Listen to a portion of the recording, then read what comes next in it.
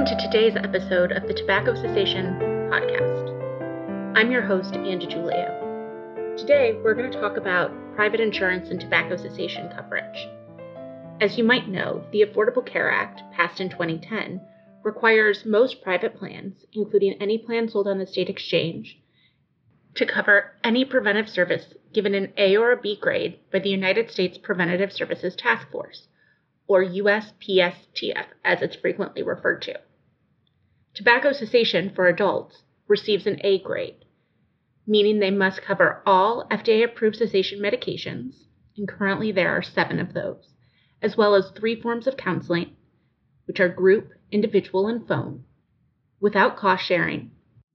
Unfortunately, early analysis of the coverage of tobacco cessation treatment in private insurance plans, as well as Medicaid expansion plans and some other plans, found that there was a difference between what plans were covering and what they were supposed to cover.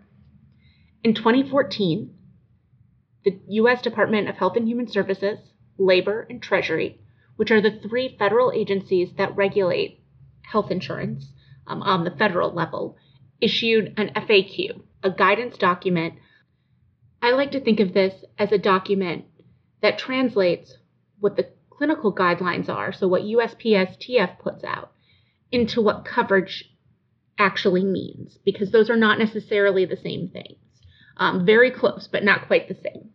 And so this FAQ document that, again, was released in 2014 by those 3 departments, sometimes referred to as the tri-departments, reiterated that all 7 FDA-approved cessation medications, and so those are the 5 NRT medications, 3 of which are over-the-counter, as well as bupropion and varenicline, need to be covered when prescribed for at least 90 days, and that needs to be covered twice a year without cost sharing or prior authorization.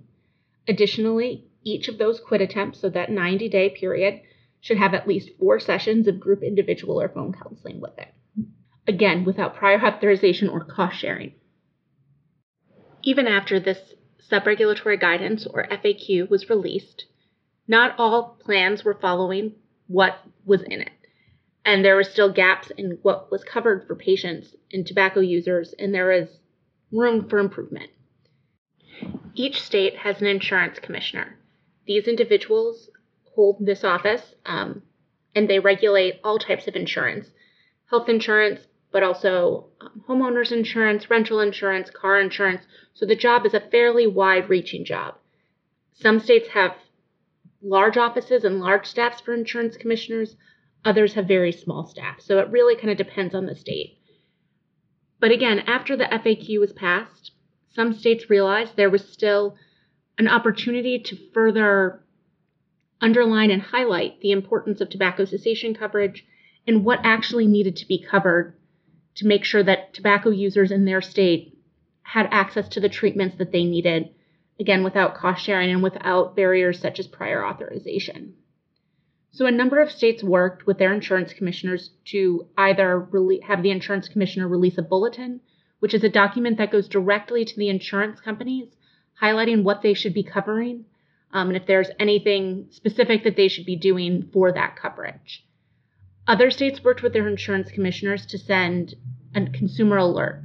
And this is a document that is sent directly to the public and to consumers saying, in this particular case, your plan should be covering tobacco cessation services and treatments. They should be covering medications for at least 90 days, twice a year. And they should be covering at least 4 counseling sessions for each quit attempt. There should not be prior authorization, nor should there be cost sharing. And if you find any of these, if you come across any of these things, or your plan is not complying, please let our office know. So these are kind of 2 tools that insurance commissioners have at their disposal to inform the public and inform the insurance companies kind of what they should be doing and what they should be looking for. I recently spoke with Tyrone Whitehorse from the Utah Department of Public Health. Tyrone and his colleagues worked with their insurance commissioner in the state of Utah to get an insurance bulletin. Again, this is the document that goes directly to insurance commissioners, published around tobacco cessation coverage requirements. I'm going to share the conversation that Tyrone and I had talking about the successes that they had, some challenges that they had, and hopefully some good advice if you're interested in pursuing a bulletin or a consumer alert in your state. So here's the conversation I had with Tyrone. I think you'll like it. Can you introduce yourself and share a little bit about what you do? My name is Tyrone Whitehorse, and I work for the Utah Tobacco Prevention and Control Program at the Utah Department of Health. And I am the Tobacco Use and Dependence Special Populations Treatment and Prevention Specialist. That's kind of a long title, but that's the title I hold here at the TPCP, we call it. And like my title says, I work primarily with special populations in the state of Utah, such as youth, tribal communities, and minority populations, to reduce and prevent tobacco use in those populations in all forms. And most recently, I've been working on developing a vaping screening guide for dental professionals to screen for vaping use in youth in dental offices. A few years ago, your department worked with the Utah Insurance Commissioner to have them issue a bulletin outlining what healthcare plans in Utah should be covering for tobacco cessation treatment. Can you tell us a little bit about what happened and how that process came to be? Yeah, I'd be glad to. In order to understand what led to the TPCP and to working with the Utah Insurance Department, it's important to first share some background information. In 2012, the TPCP hired a consulting firm to conduct an environmental assessment of Utah health plans. This assessment results found that it was recommended that we develop a better relationship with health plans and demonstrate the need for tobacco cessation benefits, including quitline services. So we refocused our efforts in establishing relationships with insurance companies. It was our goal in working with health plans to get them to a point where they could offer their members comprehensive tobacco cessation benefits and not be dependent on TPCP's tobacco cessation programs, especially the tobacco quitline services. It would be best for insurance companies to offer their own cessation services and programs and coverages in case the funding for these state programs were cut. In 2013, the TPCP conducted an assessment of health plans' tobacco cessation coverage in the state of Utah at that time in accordance with the Affordable Care Act of 2010. The Affordable Care Act had broad language for insurance coverage in regards to tobacco cessation. And since that language was so broad, we felt it necessary to find out where insurance companies stood in regards to tobacco cessation coverage in Utah. We found that there were gaps in coverage in tobacco cessation coverage for health plan members in Utah. And that led to a concerted effort to address these gaps. So we engaged ourselves in an education effort with these insurance companies throughout the state, especially after the federal government issued a clarifying guidance in 2014 for implementation of preventative care and smoking cessation in the Affordable Care Act. As time went on, we found that these educational efforts could only go so far in correcting the gaps in tobacco cessation coverage for insurance companies.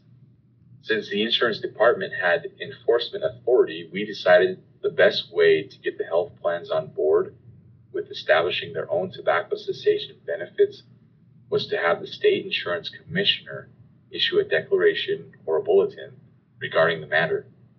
This was because in spite of our continued education efforts in asking insurance companies on an individual level to expand their coverage, very few were making any change towards bridging the gaps in tobacco services for their customers.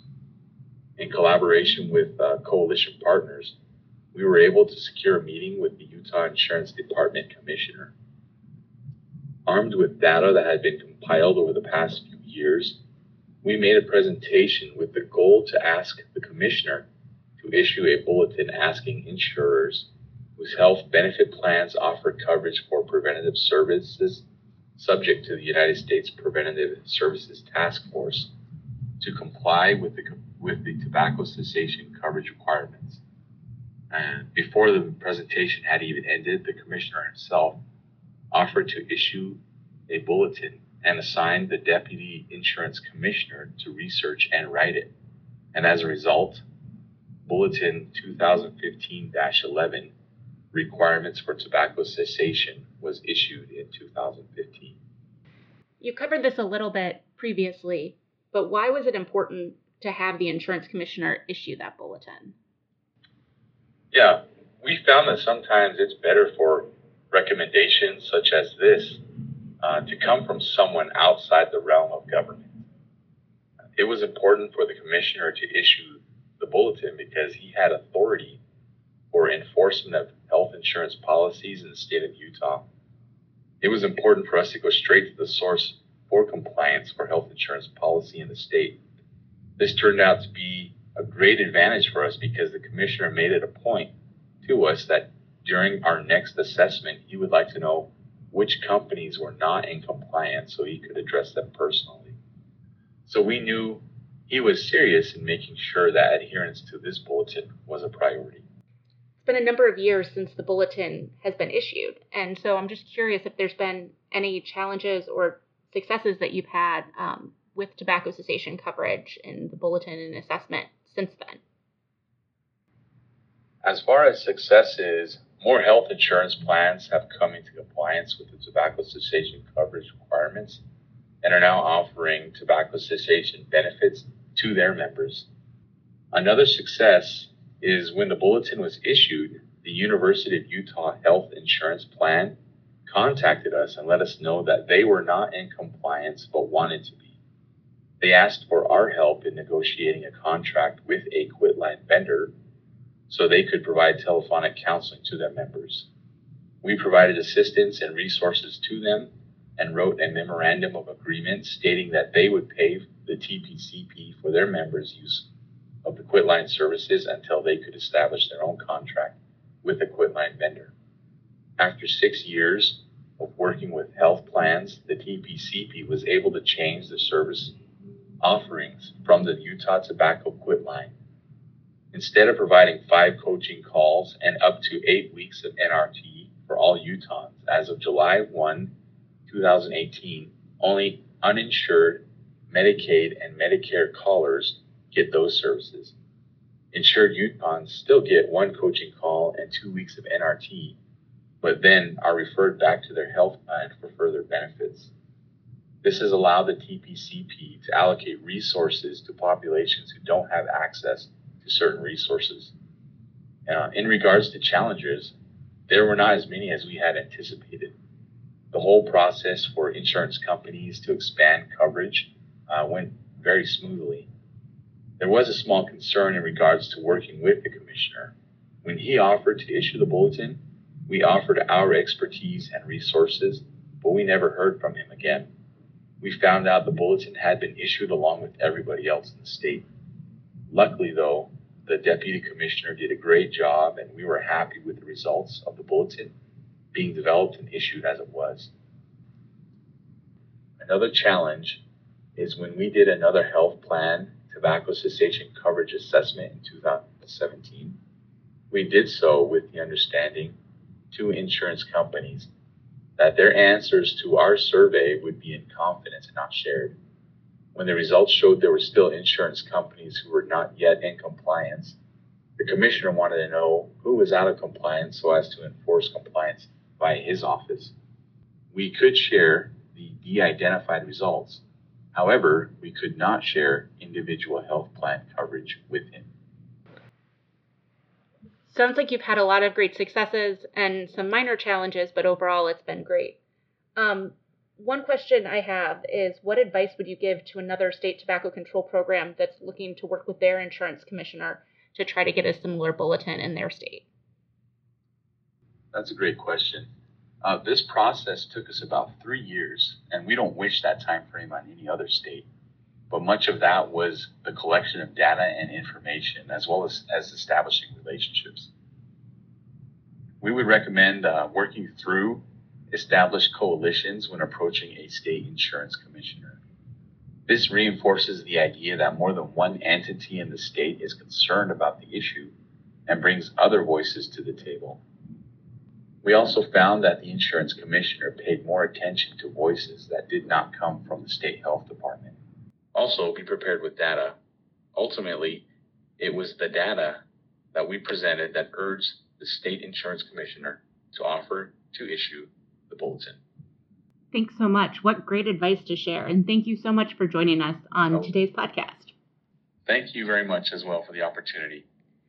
Well, we're excited to see what Utah will do next. Thank you. We have lots in store to come. Great.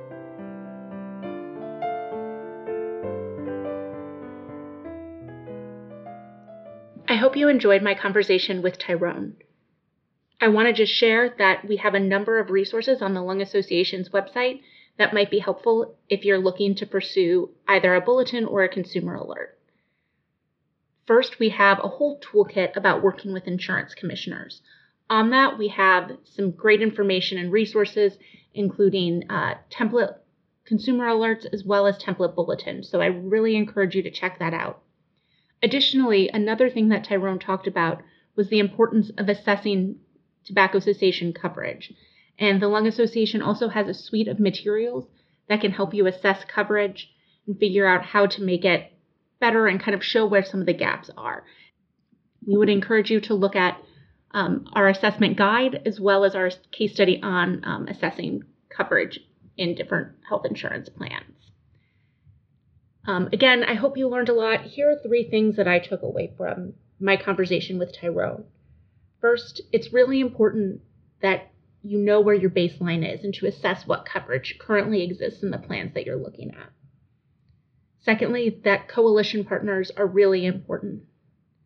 And then the third thing that I took away from that conversation is by creating this bulletin and encouraging patients to go to their insurance plan to get coverage, and by implementing some of these changes for their state quit line, the state of Utah has been able to better utilize some of their limited resources to really provide more intense treatment for patients that are either uninsured or underinsured. Again, I hope you enjoyed my conversation today with Tyrone and have learned a little bit about what you can do in your state to help improve tobacco cessation coverage. Thank you so much, and we hope to see you next time on the Tobacco Cessation Podcast.